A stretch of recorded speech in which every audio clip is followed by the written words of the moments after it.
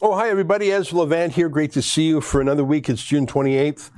I do this live stream every Monday, Wednesday, Friday at 12 noon. And on Tuesdays and Thursdays, my colleagues David Menzies and Sheila Gunn-Reid do. So we got you covered every day of the week. This morning, Sheila, as well as our Calgary reporter, Adam Soos, are on a bunch of important cases, including Arthur Pawlowski, the Calgary pastor who was arrested in a SWAT team takedown in the middle of a highway, made to kneel on the street, cars whizzing by, extremely dangerous, as if he was like some drug kingpin or terrorist or something. In fact, he was just a Christian pastor slowly driving home from church. They could have arrested him at the church, at his home, but they wanted that shock and awe, and maybe they wanted him killed too. Why would they extract him from his vehicle? A huge team of heavily armed cops take him right to if you can pull up that B-roll, it's just shocking B-roll. So he's just a Christian pastor, right? He's not wanted for any crimes whatsoever. These public health orders are not even crimes. They're not even punishable. They're like a parking ticket. You don't go to jail for them. If you want to get this guy, you know where he is. But they literally pull him over, make him kneel as cars are speeding by. Why did they do that? It's raining, so it's slippery. Cars are whizzing by. Why is he in the middle of the street? He didn't get to the middle of the street. They didn't find him walking on the street. They pulled him over in his car. Okay, they extracted him from his car. Again, I don't know why. He was going to get out of his car when he got home. And why did they, okay, you want to pull him out of his car, again, bizarre, but why did you pull him into the middle of the road instead of to the side of the road, off the road? Why are you doing this other than for humiliation, for shock and awe? How many police, and there's his brother there, David, finally they stopped the road. So these are two Christian pastors. Are they charged with murder? Are they charged with drug dealing? No, they're charged with keeping the church open as if it was some Walmart. No. Only the Walmarts get to stay open, boys. Only the Walmarts, the cannabis stores, the liquor stores, only those get to stay open. The Costco's. How many police vehicles were involved here? I guess that's the thing. When you've got all these vehicles, when you've got the SWAT team, when you got 20, 30 guys, you want to use them. You don't want to just knock on his door, knock, knock, hi, Pastor Pawlowski, I'm here to arrest you. Please come with me now. Okay. I mean, you're sending 20, 30 cops, 10 vehicles. You want to turn on the flashers. You want to use the siren. You want to make some noise. And you want to have a dramatic SWAT team style takedown, because otherwise you look sort of stupid. I say again, Toronto police are the most violent in Canada. Montreal's police are the most corrupt in Canada. Aylmer's police are the stupidest in Canada. And Calgary's police are the meanest bullies in Canada. They could have had him killed there. Anyway, so they arrested him. He was in prison for 2 days, awaiting bail. And we crowdfunded an excellent lawyer. Actually, 3 lawyers were involved. Sarah Miller was the main lawyer. Senior partner Robert Hawks, and there was a third lawyer, a criminal lawyer who was on the file. And we got him out after 2 days. And there was a hearing. And this morning, as in any moment now, we'll know if Arthur Pawlowski is convicted of, it's not a crime. Let me just be crystal clear on that. He's not charged with a crime, but he was in prison nonetheless. And he's lucky to have only been jailed for 2 days as opposed to the 35 days of hard time that a pastor in Edmonton. I'm hearing in my ear that there's some movement in the Tim Stephen case as well, and it's not looking good. I'm going to Sheila Gunn-Reid's Twitter feed. Sheila is covering at least one of the court proceedings in real time. There's the Arthur Pawlowski case, and then there's the case of Pastor Stevens. I'm just reading Sheila's Twitter feed. Justice Adam Germain has been tasked with hearing a series of cases against pastors and business owners. What will happen this morning is indicative of what's going to happen with other cases. And then Sheila says, after Art receives his decision, Chris Scott of the Whistle Stop will receive his decision. We're defending both of those men. While court sorts some procedural things out, I'm hearing some movement is happening in the Pastor Tim Stevens case, and it doesn't sound good. Adam Sos and I will work to confirm as quickly as we can. So that is happening live in real time. It's 12:05 Eastern time. These cases are being heard in Mountain Time, which is 2 hours west of us. So it's 10:05. So let's keep our eye peeled on that, and we'll give people updates as they come. But I find it bizarre and un-Canadian and illiberal and contrary to our Canadian and Commonwealth traditions to arrest pastors, make them kneel in the street, have cars whiz by them, and have 20 heavily armed cops arrest them. But that's just me. It's not just me, though. I see that a senator in the United States named Josh Hawley is very concerned about it. More than any Canadian senator, there are over 100 Senate seats. I'm not sure how many are full. Let's say there's 90 senators. For all I know, there's a dozen vacancies. Not that anyone would know. How would you notice? Have you heard any senator? And the thing is, the reason I mention senators is because they're not subject to the same political abuse as an elected MP. If you're an MP, you're at the whim of your party leader, because the party leader can ban you from running again. The party leader is the one that will sign or not sign your nomination papers. So I can understand why we have 338 cowardly MPs. I maybe should put Derek Sloan in an exception, because I think he alone, I think, actually stood by these pastors. But the other 337 of them are cowards. And what's the excuse of the Senate in Canada? They're not up for re-election. They can't be turfed out of, their seat by Justin Trudeau or Aaron O'Toole. Why are they silent? Why have the MLAs at the provincial level been silent? Don't you think that's a problem? I think it's deeply revealing that not a single Canadian politician of any high height, of any stature, of any authority has spoken out about these arrests and imprisonments. I'll accept Derek Sloan out of that statement, but he's an independent MP who will. I don't think he's running again this fall. So, he is an independent MP. That's it. Why no leader of the opposition? Why no shadow cabinet minister? Why no backbencher in the government? Do we have Josh Hawley's letter? Let's take a look at that letter. I think it's from Missouri, if I'm remembering correctly. Senator Hawley, this is from his website, Senator Hawley calls on U.S. Commission on International Religious Freedom to consider adding Canada to watch list. Today, U.S. Senator Josh Hawley, Republican from Missouri, sent a letter to the U.S. Commission on International Religious Freedom, urging the Commission to consider adding Canada to its watch list in response to the country's crackdown on religious freedom. In the letter, Senator Hawley cites recent instances of Canadian pastors being arrested and jailed for holding worship services that do not comply with the strict COVID-19 restrictions. I am troubled that our Canadian neighbors are effectively being forced to gather in secret, undisclosed locations to exercise their basic freedom to worship, Senator Hawley writes. Frankly, I would expect this sort of religious crackdown in communist China, not in a prominent Western nation like Canada.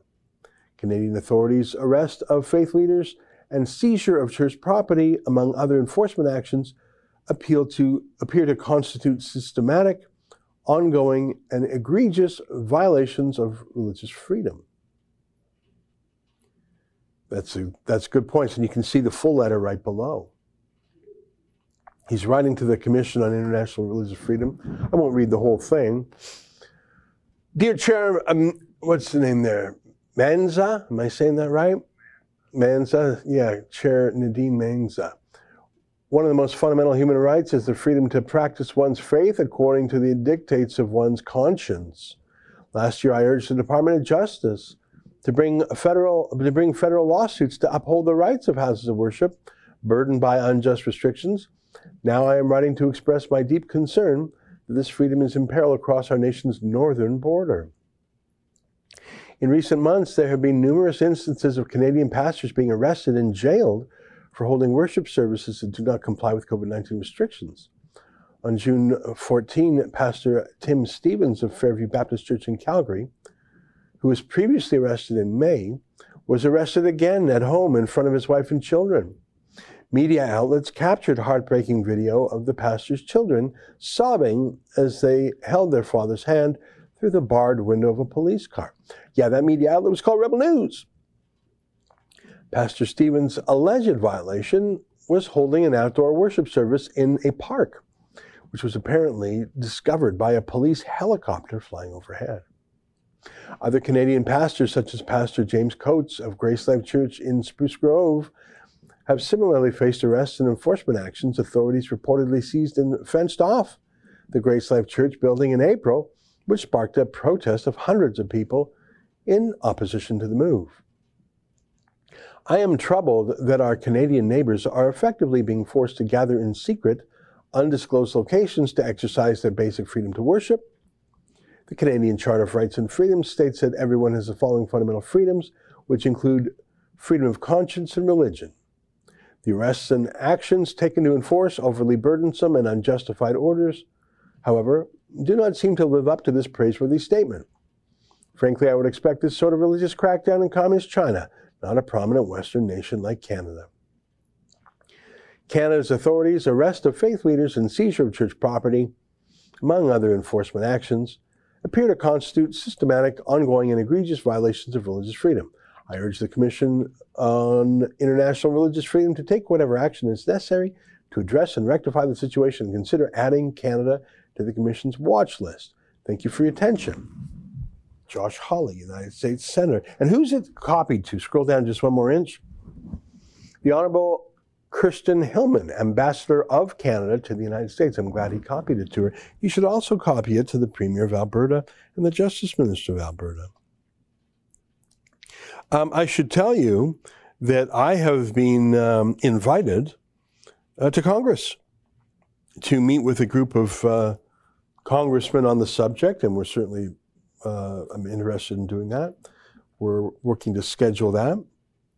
And I've also received a inquiry from another member of a state legislature, because an entire state legislature is looking to debate a motion on Canada's misconduct. So people are obviously following Rebel News even outside our own borders. And right there, what Senator Hawley did, the congressman who contacted me to go to the House of Representatives from Washington, and this other state legislature that I don't want to identify right now, that's 3 senior groups of legislators.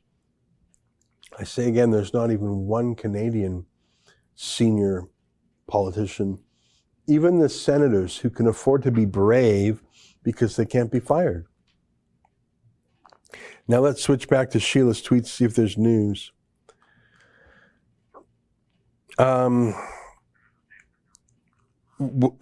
Chad Williamson chimes in to say he has additional submissions to make before the Germain issues his ruling. Says the Alberta Health side is sidestepping fundamental justice by getting a procedurally flawed ex parte order against client Chris Scott. Okay, so that's a little snippet, and I'm just clicking refresh. So it looks like Sheila is in the Chris Scott hearing right now. I won't get into the minutiae there. I'll wait for there to be some news. So I think it's interesting that foreign political leaders care more about our freedom in Canada than our own Canadian leaders do. I think that's sad. But we are famous. Here's Ron DeSantis, the most consequential governor in America right now. And I would say a leading candidate for the 2024 Republican nomination for president. Ron DeSantis, just as a throwaway line, using Canada as a punchline for what could have happened had they made the wrong decisions. Take a look. You see it in a number of different ways. Obviously, we were the leading state fighting against coronavirus lockdowns. We had kids in school in person for the entire school year. I believe had Florida not done that, you would not see the other states to have followed. Canada, for example, still locked down. And I think that's what a lot of these bureaucrats wanted to see in the United States. And we made sure that we led in a different direction. Yeah, I mean, it's just taken for granted that we are the worst lockdown country in the world. The BBC, the state broadcaster of the UK, says that the city I'm in, Toronto, is the most locked down large city in the world, and I believe it's true. Now, I also see bad news in Israel, where almost everyone's been given the vax, but now they're having another surge or something, and they're having more mask mandates and more lockdowns being floated. Same in New Zealand. I see Quebec has the lowest number of cases in the year. 10 months to be precise. So the pandemic's over, but statistically, I mean, if the number is so low, and I don't know if you saw, but there were thousands, tens of thousands of Quebecers in the streets for the Montreal Canadiens hockey team. So how are you going to ratchet up the fear?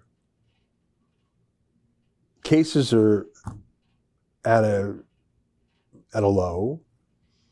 Everyone's living life normally. It's lovely summertime.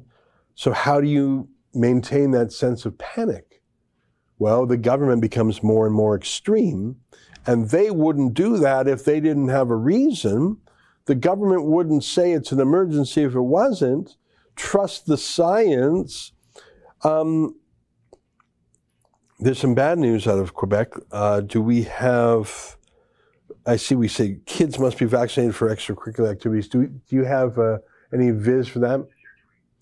Can we, I think Viva Fry from Montreal law blogger, YouTuber rather, if you go to his Twitter feed, VIVAFREI, can we zoom in here? So scroll up a bit, but okay, yeah, zoom in is fine. Can you pump that up any bigger? Is that possible? So, he's my source of information here, and he has the primary documents. I'll read them to you.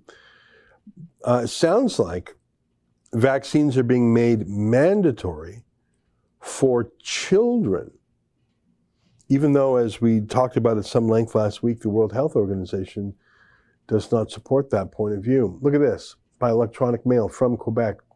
Students aged 12 to 17. Over the past 2 weeks, a large-scale vaccination campaign was conducted in schools and vaccination centers to provide a first dose of vaccine to adolescents 12 and over. Despite this campaign, the goal was not met. Less than 75% of these young people got a first dose of vaccine. To ensure a safe return to school in September, this goal must be met. Depending on the epidemiological situation, 75% of teenagers must have received both doses of the COVID-19 vaccine before we can ease hygiene measures, such as wearing masks and isolation.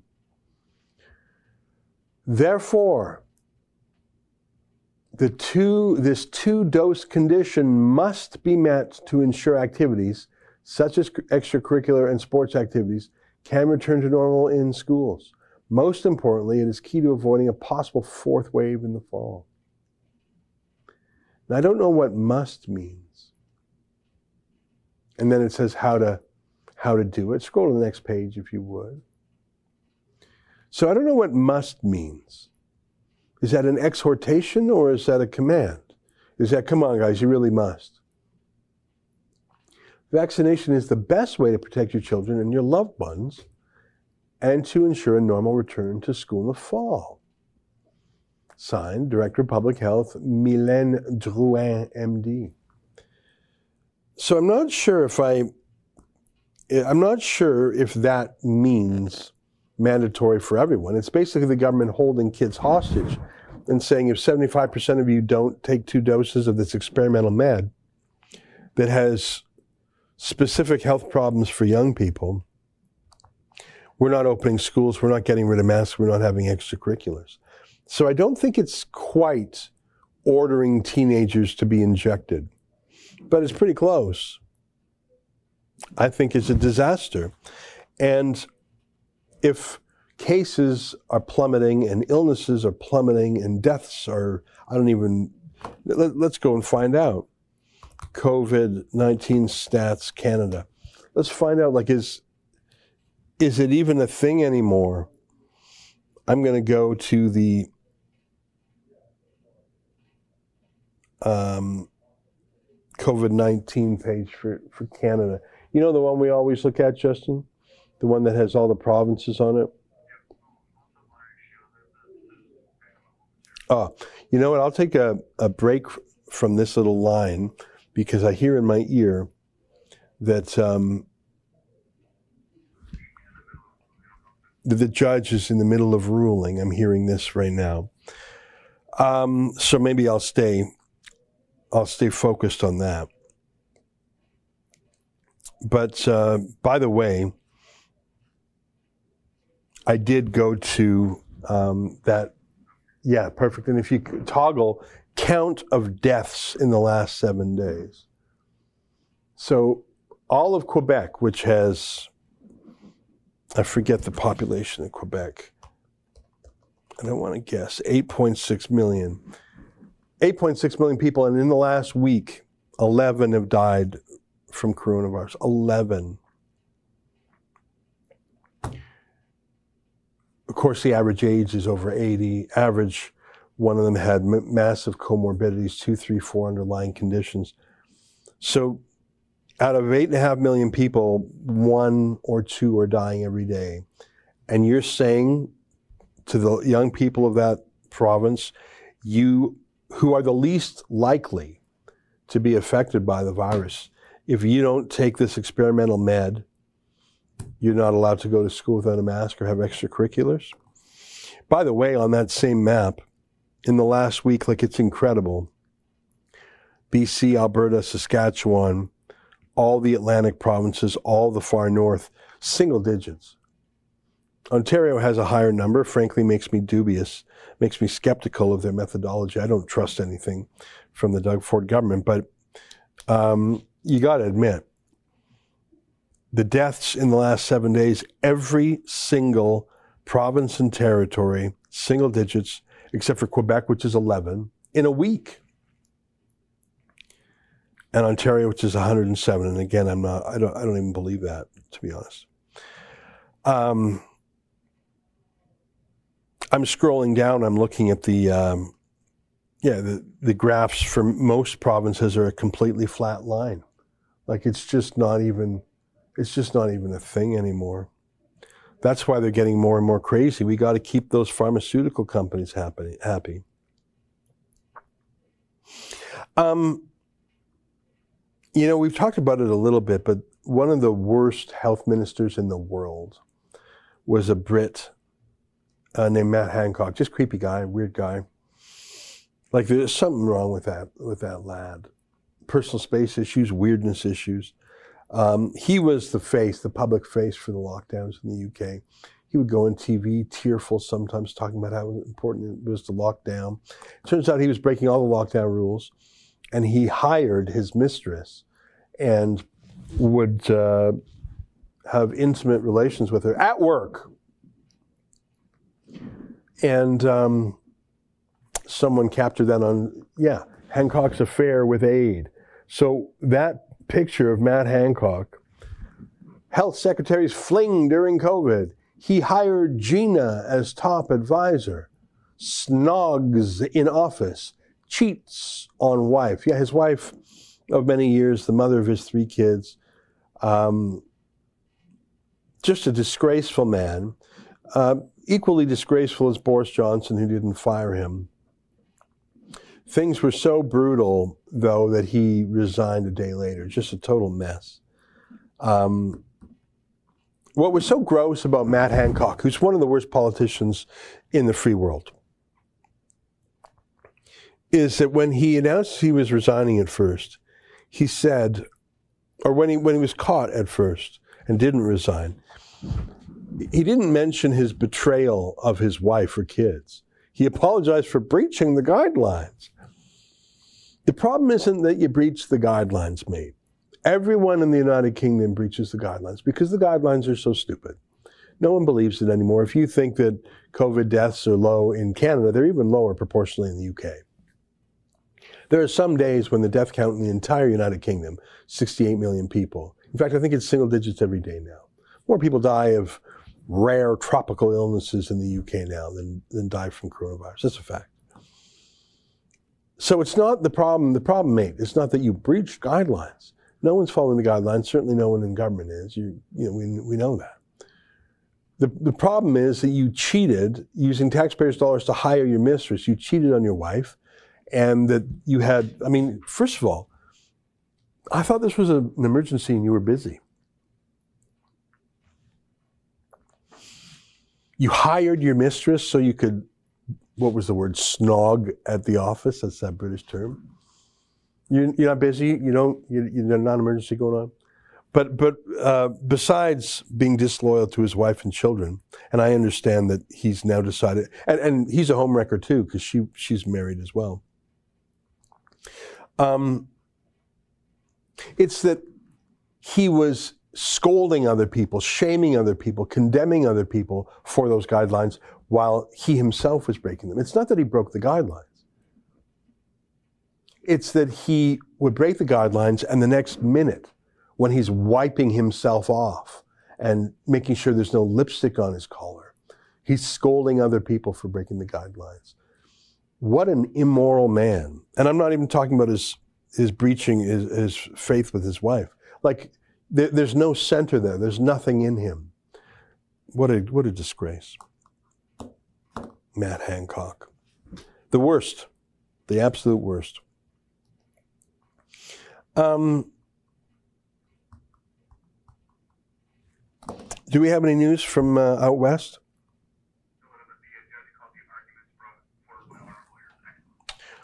And where do you see that? It's from Twitter.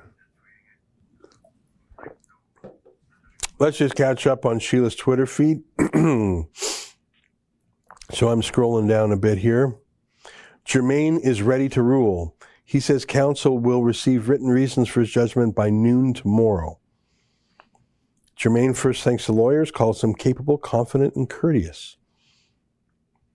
Germain once again calls the submissions of our lawyers, both written and oral, superb. Well, that's good to know. You know, we're crowdfunding a lot of lawyers out there. I think they're good, but maybe I'm bamboozled. I mean, a lawyer wants to get paid, right? But if a judge says they're superb, that's very encouraging. Germain is now laying out the history of this so-called coronavirus third wave. Pawlowski's and Scott openly defied the efforts of Alberta Health Services to control the third wave. The Gates order required an on-demand viewing of Pastor Pawlowski's church services. The Rook order restrained Chris Scott and unnamed Jane and John Doe's from holding a protest. Germain says Scott incited the crowd that protested the whistle stop to defy the Rook order and gather. Judge summarizes Miller's arguments. Miller is Sarah Miller, one of our lawyers. That he wasn't given enough time to understand and respond to the Gates order, that the Rook order didn't apply to him or to religious services. Judge summarizes Williamson's argument. That's Chad Williamson, another one of our lawyers who represents Chris Scott and the whistle stop. That there was an abusive process by Alberta Health Service getting an ex parte application against Scott when they knew full well Scott had a lawyer and that they knew how to get a hold of the lawyer, and yet Alberta Health Services failed to tell the judge these things. So let me just pause for a second. So the Alberta Health thugs, I'm calling them thugs because anyone who drags people out of a car into a middle of a highway, makes them kneel down with guns bristling, that's a thug. I'm sorry, that's a thug. So the Alberta Health thugs went to court. They didn't tell Arthur or his lawyer about it. They had a secret hearing, and they didn't tell the judge that they didn't tell Arthur's lawyer. So I think Alberta Health lawyers are unethical. In fact, I think they should have a legal complaint filed against them with the Law Society. I mean, that really is sharp practice. The judge calls the arguments put forward by the lawyers representing both Scott and the Pavlovskys excellent. Well, that's good to hear. Again, those are our lawyers. I'm refreshing the screen to see what we see next because it sounds like he's about to say something. 3 elements are required for contempt. Number 1, the order is clear with the act and the named respondents. So if you're in contempt of court, it has to be clear who it applies to. People who breach it must have actual knowledge of the order. And 3, the people who are accused must have meant or intended to breach the order. I know this from my coverage of Tommy Robinson's contempt of court case in the UK. It's very similar law. So this will be interesting because, so Justin's going to keep refreshing this. Because in one case, I think they handed an order to Arthur, Pastor Arthur, and then proceeded against him like 120 seconds later. I don't even think he had a chance to read it. In another case, like you're just having a contempt order against John and Jane Doe. What? So you're just like that? I don't even think that, I've never heard of that before. I think Alberta Health Services are thugs. I am, after this show, and once the court is done, I'm going to talk to our lawyers to see if we should file ethics complaints against the Alberta Health thugs for what they've done here, because I think their conduct is atrocious. Let's see what the judge says first. Maybe the judge disagrees with me, but we'll find out. The judge is an interesting character. I don't know him, but he actually used to be a liberal politician, if I'm not mistaken. So I have no idea where he's coming from on this stuff. Hopefully he's just following the law. There's an update. Let's take a look-see. And this is Sheila live tweeting it.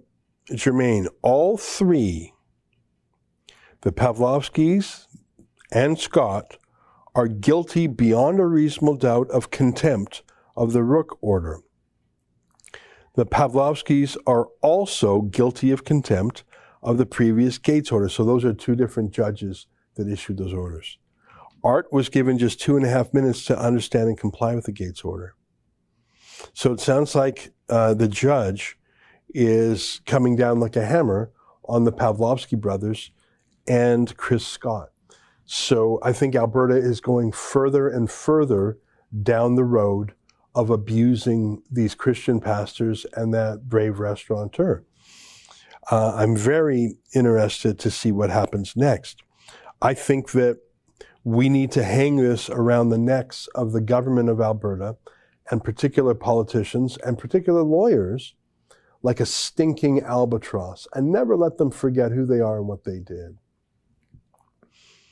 I think that anyone who is a conservative and believes in limited government, anyone who's a Christian and believes in freedom of conscience, anyone who believes in science and can't quite understand why Walmart, Costco, drugstore, cannabis stores, liquor stores, NHL teams are fine, but churches are not.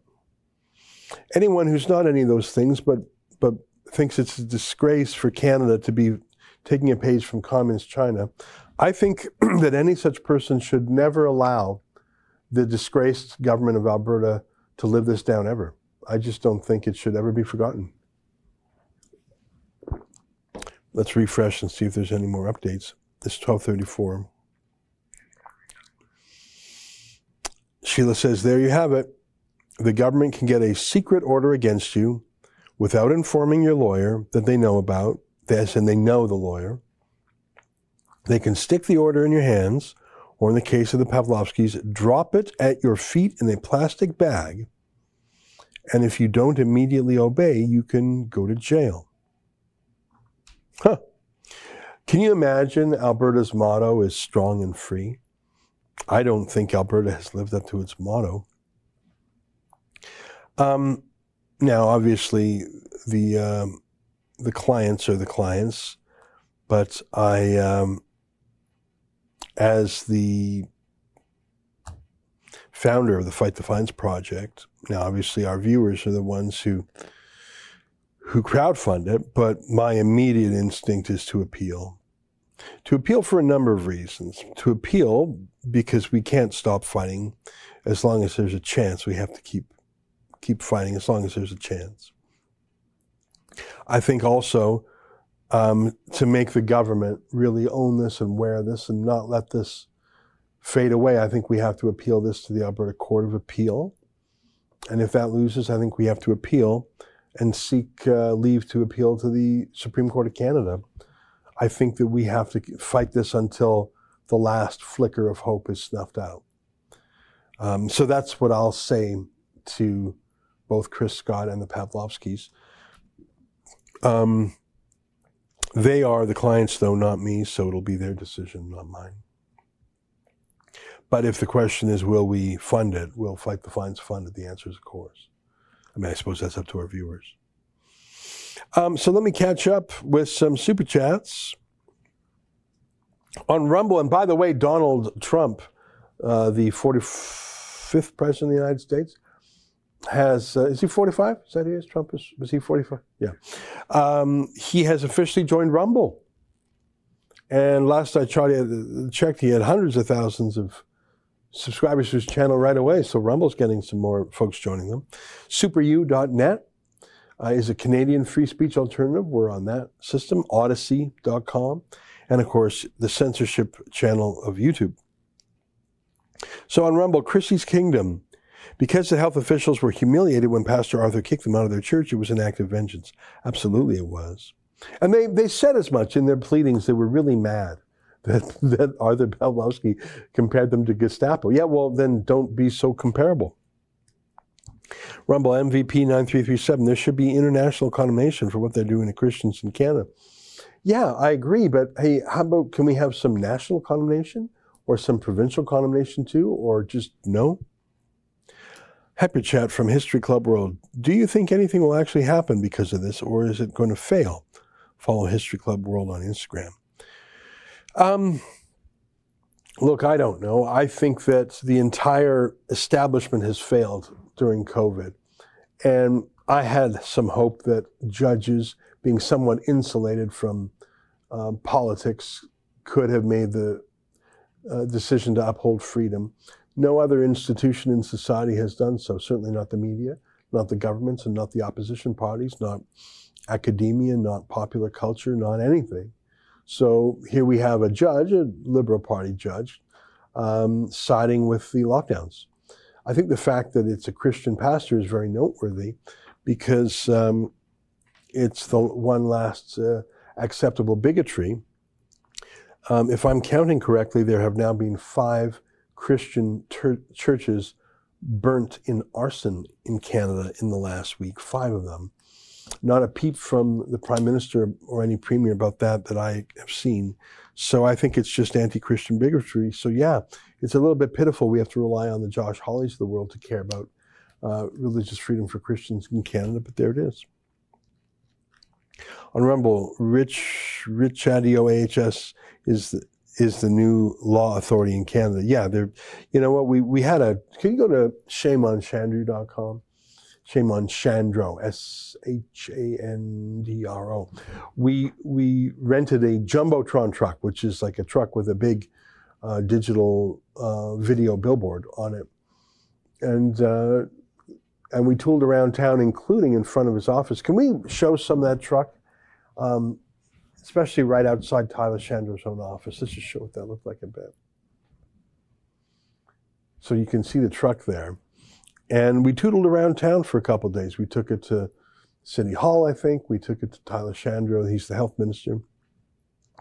His office, the security guards were very brave until we asked them to show their own ID. And then they ran away. They scurried away. They were a little bit afraid. And I got some private emails from some high-ups in the Conservative Party asking me to stop doing this. And I wrote back a very lengthy email explaining why we would not. I should probably publish a version of that letter. I don't want to reveal who reached out to me in confidence, but yeah, we're not stopping. So when you get that video, go ahead and play it. I'll read the next Hyperchat History Club World, do you think there will ever be a fair commission to investigate what the government did, or will it be a rubber stamp group that fully supports the government? Well, if the government appoints its own inspector, the government will exonerate the government. I think that's pretty clear. And who would they bring in? I mean, what part of society has not bought into the lockdownism? I just listed all the parts that have. Here, so you can see that's outside of Tyler. That's Adam Sos. He's outside. I think that's outside the health minister's constituency office. There's the truck. Oh, that's a police station. Yeah, I can see that there now. Shame on Shandro. Pastor Tim Stevens. Yeah, we should keep. I like that billboard. I think it's higher res in person. It's just the flicker rate when it's at odds with the camera. I think that's what happens. Am I right on that? And there's the cops.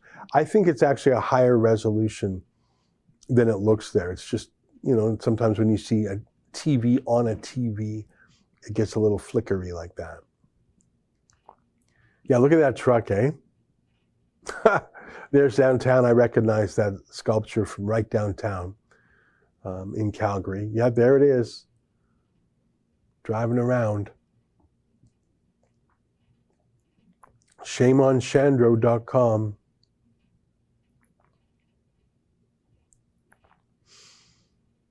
Yeah, arresting those kids' dad right in front of them.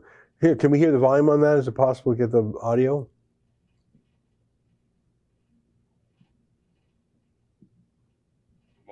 And lead by example instead of being above everybody. Same with the police, above the law. I'm not into that. I think everybody should be treated equally, and that's how we should keep going. I think they deserve to go to jail like anyone else. That doesn't make them God just because they're a pastor. Yeah. That's about all I have to say. But do you think the politicians should be getting off scot-free? What do you think the reason is for that? Well, it's because they're in a position of power, and it's very difficult to do anything about them, really. You know, they kind of control a lot of the cops and media and all that together, so it obviously makes it a bit difficult. Do you think that there's a double standard where Jason Kenney and Tyler Shandro and these guys can party at the Sky Palace and Christians are being thrown in jail for gathering for worship? It's very obvious if you put it in my perspective, because it makes so much sense, right? Like, this guy's out here partying, having fun, doing things that aren't so holy, but he's arresting the holy ones. Isn't that kind of ironic?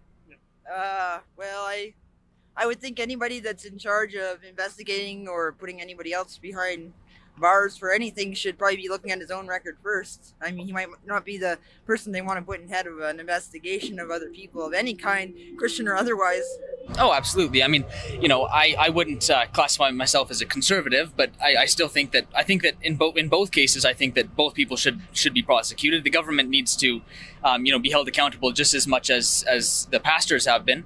And I'm not saying that, for any reason that, a pastor should be prosecuted because they're a pastor. It's more because they, broke the law. Just as Shandro should be, and Kenney, all of them, if you break the law, you should face the consequences of that, So we're in Inglewood, Calgary, and this is sort of one of the liberal hearts of this great city. We've had quite a few people tell us that they're simply not fans of Rebel News. Shockingly, when we were over at the police station, they were fans of Rebel News. That's not the take we're appreciating. But a few people we've talked to have sort of agreed that Tyler Shandro has overstepped, certainly. Other people, though, they simply say that they hate us and they keep on moving. Noticed you guys filming. Do you care to share any commentary on these pastors being arrested by Tyler Shandro? They should have gotten arrested. Oh, do you mind sharing why? Because they're, I don't really want to talk to you, actually. I'm not a big fan of Rebel Media, so I'm just going to... Can we ask why, or...? No. Oh, okay. Sure. Have a nice day. Nothing good. I don't make it good of any of this stuff. I don't think Adam's doing a really good job there. I'm really glad you know what? And you can see that we're raising money for that at shameonshandro.com. Looks like we've raised $13,000. That truck costs about $2,000 a day. And we had it for a few days, and we're going to use it at the Stampede for a few days. So really, if you like that truck, every $2,000 we get, plus tax, so let's say $2,500. It's actually $2,250 a day, if you want to be precise. So $4,500 for 2 days is what it is. So we now have enough for almost 4 more days. And I'd like to keep that truck going. I'd like to bring that truck up to Edmonton maybe. Or maybe keep it in Calgary, I don't know. So if you want to support that truck, I like that truck. If you do too, go to shameonchandru.com and chip in, because it's about just over $2,000 a day. I'm back on Sheila's Twitter feed. So all three of our clients were convicted of contempt of court. Convicted is the wrong word because it's not a criminal offense, I don't think. Found in contempt of court, I think, is the word. I don't think it was a criminal contempt. I think it's civil contempt. Court will hear arguments on sanctions for the Pavlovskis and Scott on the afternoon of July 27th. That means that the court will talk about what punishments they get that day. However, Scott and Williamson are headed to the Court of Appeal fighting the original order against them, so this isn't close to over yet. You can donate at fightthefines.com. Okay, that's good. I was telling you that I wanted to appeal. It sounds like that's already happening. Maybe I knew that. We have so many cases going on. Will you forgive me if I don't remember the details of all of them? Let's keep reading. Judge is asking Alberta Health Services to outline in writing if they are seeking a period of imprisonment as a sanction against Scott and Pavlovskis. These men were locked up for 3 and 2 days respectively, and yet this sickening government could ask for more. Could you imagine asking for more jail time? And that little bigot, Tyler Shandro, will probably say yes. I wonder if there's any grown-ups in the Conservative government who will say, guys, asking for more jail time is an international disaster. I don't want any of those men to go to jail again or in the first place. But there's an old Leninist saying, and I'm not a Leninist, and I don't believe in this saying. There's something that the communists say. It's really the Trotskyites, probably Leninists. I don't say this, but they say this. Have you ever heard the saying, the worse the better? Have you ever heard that saying, the worse the better?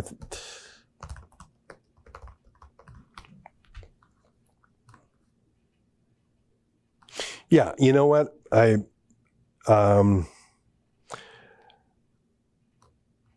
Nikolai Gavrilovich Chernyshevsky was a Russian literary and social critic, journalist, novelist, Democrat, and socialist philosopher, often identified as a utopian socialist, and leading theoretician of Russian nihilism. He was the dominant intellectual figure in the 1860s revolutionary democratic movement in Russia. Despite spending much of his later life in exile to Siberia, and was later highly praised by Karl Marx, Georgy Plekhanov, and Vladimir Lenin. Let me just read one more line, okay? I'm not trying to bore you. I'm reading from Wikipedia, so take it with a grain of salt. Chernyshevsky's ideas were heavily influenced by blah, blah, blah. He saw class struggle as the means of society's forward movement and advocated for the interests of the working people. In his view, the masses were the chief maker of history. He is reputed to have used the phrase, the worse the better, to indicate, and this is where I disagree, to indicate that the worse the social conditions become for the poor, the more inclined they would be to launch a revolution. Though he did not originate the phrase, which predates his birth. For example, in an 1814 letter, John Adams used it when discussing the lead-up to the American Revolution. There are those arguing, in the words of Professor Joseph Frank, that Chernyshevsky's novel, What is to be Done, far more than Marx's Das Kapital, supplied the emotional dynamic that eventually went to make the Russian Revolution. Now, you can debate the morality of the worse the better. I think it's immoral. I think you never want to make things worse on purpose. It's almost like the Hippocratic Oath. I'm confusing my Greeks. The Hippocratic Oath, that's the doctor's oath. Do you know what the doctor's oath is? Very simple. Do no harm. You ever heard of that? Do no harm. Because in medicine, you're interfering with the body. There's so many things you could get wrong. Do no harm is absolutely being abandoned. in the face of these vaccines and lockdowns. They're doing harm every day. I believe in do no harm as a political statement as well. Don't smash something if you don't know how to rebuild it. The Leninists take a different point of view. They say the worse the better. Make things so awful that you make the contradictions even more stark, you cause the crisis. If things are terrible, you'll have a rebellion. Well, yeah, but isn't the whole point to live in a world that's not terrible? The Leninists would argue, unlock the power of the proletariat by making things worse. I do not take that point of view. But if I were a Leninist, I would say, the worse the better here. If the thugs at the Alberta Health Service and the cabinet and the government of Alberta wants to put Arthur Pawlowski in prison again, and Chris Scott in prison and David Pawlowski in prison again, you want to do that? You really want to do that? Holy moly. Will that make things worse? Will that make things worse politically for them? I don't want that to happen. I don't want them to go back to jail. But if I were a Leninist, I sure would. Just a couple more. Sheila's tweets. Williamson and Scott are back in court Wednesday in front of the appeals court, arguing the ex parte Rook order was procedurally flawed. So this situation could change if the order is tossed because it was obtained in the sleaziest and sneakiest of ways. Sheila ends by saying, and that's a wrap. Adam Sosa and I will be filming respective video updates about the cases today. To help offset the legal costs to fight for religious and entrepreneurial freedom, you can donate two ways. SaveArthur.com or FightTheFines.com. Thanks, everyone. All right, well, really good coverage by Sheila. I appreciate her doing that. Let's read some Super Chats.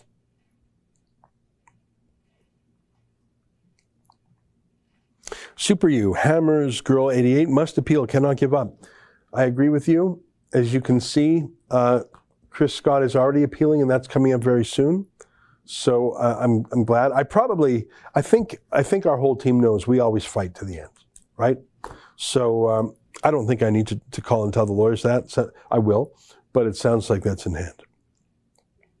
On Rumble, Chrissy's Kingdom, conservative leaders need to learn to do something. Almost 2 years, none of them have helped. Oh, exactly right. Exactly right. Hyper Chat, Agatha. I love the Jumbotron truck and think we should keep it going with different messages, better than a billboard. Yeah, I like it for two reasons. First of all, you can have it's got sound and moving pictures, so it's powerful. And you can move it anywhere you want. Tyler Chandro's riding. Office. Police Department. City Hall. We have a static billboard on Highway 2 in Alberta between Calgary and Edmonton. And that's great. It gets a gazillion views a month. But I like the mobile digital Jumbotron trucks. Hyperchat One Library from Mimi J. Thank you. Agatha, again, next Jumbotron truck should shame Calgary Mayor Naheed Nenshi and the Calgary Police Services. Yeah, I don't think they know shame. I don't think they can be shamed. Hyperchat History Club World Rebel should buy a bunch of these Jumbotron trucks and have them drive around every city in Canada. Shame on Chandro and other people in Alberta. Shame on Ford in Ontario. Follow History World. We could buy a truck. Those trucks are probably, what do you think they are, like 50 grand a truck? Yeah, like it's expensive. It'd be, yeah, and the driver and the gas and, it's more than 50 grand. What am I saying? Like a big SUV is 50 grand these days, right? To get that truck with that, and you need the power plant. Like that thing takes power. I don't know how that's powered. Is that it runs off the gas engine? That's a lot of electricity. But you need the driver. And by the way, well, yeah, and you got to move it around. So we've used Jumbotron trucks in a great number of cities, and it's my experience that you don't want to own that. Because you don't know what city we've even had one in Florida. We even had one. We had one in London, England. So, you don't know where you're going to need one. So if you actually bought a Jumbotron truck and kept it in Calgary or Toronto, Great, but what if you need it halfway around the world or even halfway around the province? So I think it's, I have friends who've bought a vacation home somewhere. In Toronto, a lot of people, they buy a little getaway at the lake, and I get it, but that sort of locks you into going to that lake every single time, which is fine if that's your family tradition. But let's say you want to change a pace. You want to go somewhere else. I think it's the same thing with a Jumbotron truck. You buy a Jumbotron truck, okay, well, you'd better use it a lot in Toronto or wherever you have it, but it sort of precludes you from going other places. Anyways, I don't know if that metaphor works. Super U tip. Annalisa tipped $20. Thank you very much. That's nice of you. Just sending Rebel a big hug and lots of love. I appreciate that. On Rumble, TS868191, we will find a way to get Rebel News after Bill 36. We're really focused on that. Go to stopc36.com. Stop, and then the letter C, 36.com. Boy, look at that, 18,549 signatures. I think we only set that up, on Friday or something? Thursday night, remember? I can't remember. That's a fair number of signatures. People are worried, as well they should be. I won't get into that bill again right now, but it's a censorship bill. It's the second censorship bill introduced by the Liberals in a month. What's so crazy about it, it has secret complainants and secret witnesses. Someone can make a complaint against you and you will never know who it is. Someone can give evidence against you and you can never know who it is. So if it's an ex-wife, ex-husband, ex-girlfriend, ex-employee, ex-boss, ex-neighbor, ex-business partner, someone with a grudge, someone, getting even with you, a competitor, secret. I have never heard of that. I've heard of people testifying, but then entering into a witness protection program. I've heard of that, and that makes sense. But you have the right to face your accuser. In fact, I watched The Godfather last month again, and I think it was like in the second movie, maybe it was the first one, they were testifying against The Godfather, Michael Corleone. And they brought the capo in to testify. This was in front of a congressional hearing. Michael Corleone, the bad guy, but he had the right to look at who was making the accusation, to say what he had to say. Now, in that case, he threatened the guy. But, so maybe the example isn't perfect, but if someone is, a lot of witnesses have come with dirty hands themselves. They have maybe they're hiding something themselves. Maybe they have culpability themselves. Even when you prosecute the mafia, you have to do so in your own name. You can hide afterwards, but you can't hide when you're on the witness stand. Have you ever heard of that before? A secret witness? Secret! That's Bill C-36. My metaphors are not doing very well today. The cottage metaphor and the... Yeah, but it's secret from everybody. Literally secret from everybody. Yeah, kids. Kids' names are kept. There's a publication ban on kids' names. And occasionally there's a victim that's publication ban. But a party, a complainant?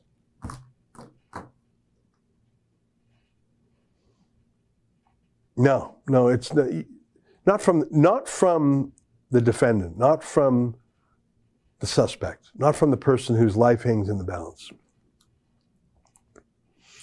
History Club World, you should make a documentary about the Barbecue Rebellion and all the other Canadian actions against COVID lockdowns. A good 10-part documentary with interviews with cops, politicians, maybe bureaucrats. Yeah, I don't think cops, politicians, or bureaucrats would talk to us, do you? Rumble, joyful art from the heart. Think about it. They don't need anyone to complain. The government would be the complainer. It's a dictatorship. Well, that's a great point. I mean, I showed you about a month ago that a lobby group called the Canadian Anti-Hate Network, what a ironic name that is, received a $250,000 grant from Stephen Guilbeault to file complaints against the enemies of the Liberals. So, that's already in hand. All right, well, that hour certainly went by quickly. I just want to leave you with a palate cleanser. There's a congressman named Mo Brooks, and he was accosted by Jim Acosta of CNN, and it's just a little exchange. I liked it. Take a look at this. So you take the bike to work, huh? Sometimes. Congressman, is there any way we can get you to talk about January 6th? I do not do interviews with CNN because I do not trust CNN to be honorable or truthful. Well, can I ask you, do you still believe Antifa was behind January 6th? I've already said what I'm going to say. I don't trust y'all to be truthful or honest. Well, can you tell us if you regret what you said on January 6th? I do not trust CNN to be truthful or honest, so I do no Well, I'm just asking you CNN. questions. I'm asking you fair questions here, sir. Why I can't do you not answer the trust question? y'all to be truthful or honest with anything It's CNN does. It's on video. If you can just talk See to ya. us for a moment. Oh, you guys will lie through your teeth any chance you get. Well, give you the chance to come on if you don't mind. You know, there's a lot I like there. But the one thing that surprises me, it looks like a really nice day in Washington, D.C. You saw the police cop, the bike cop nearby, which I was glad to see. That's a Republican, Mo Brooks is his name. He's actually riding a bicycle. Looks like a nice, I bet his apartment is really close by. Like a lot of politicians, obviously they live in their home district and they have like a condo or an apartment in the Capitol, probably as close to work as possible. I suppose some are in a hotel, but if you're there for a while, you may as well buy or rent. So he probably just bikes a few blocks. I've never heard that Mo Brooks boast about biking. You only hear left-wing politicians boasting about biking, but they don't actually bike, right? Like Pete Buttigieg, the transport secretary, he brings a limo, takes the bike out of the trunk and bikes the last few blocks. Jack Layton did that in Canada. Catherine McKenna, who announced her resignation this morning, does the same thing. She parks a bike there, but she has a limo. This is the first politician I've seen who actually really bikes, and not just for show. We only saw the bike because Jim Acosta of CNN was hassling him. Anyway, I thought that was sort of funny.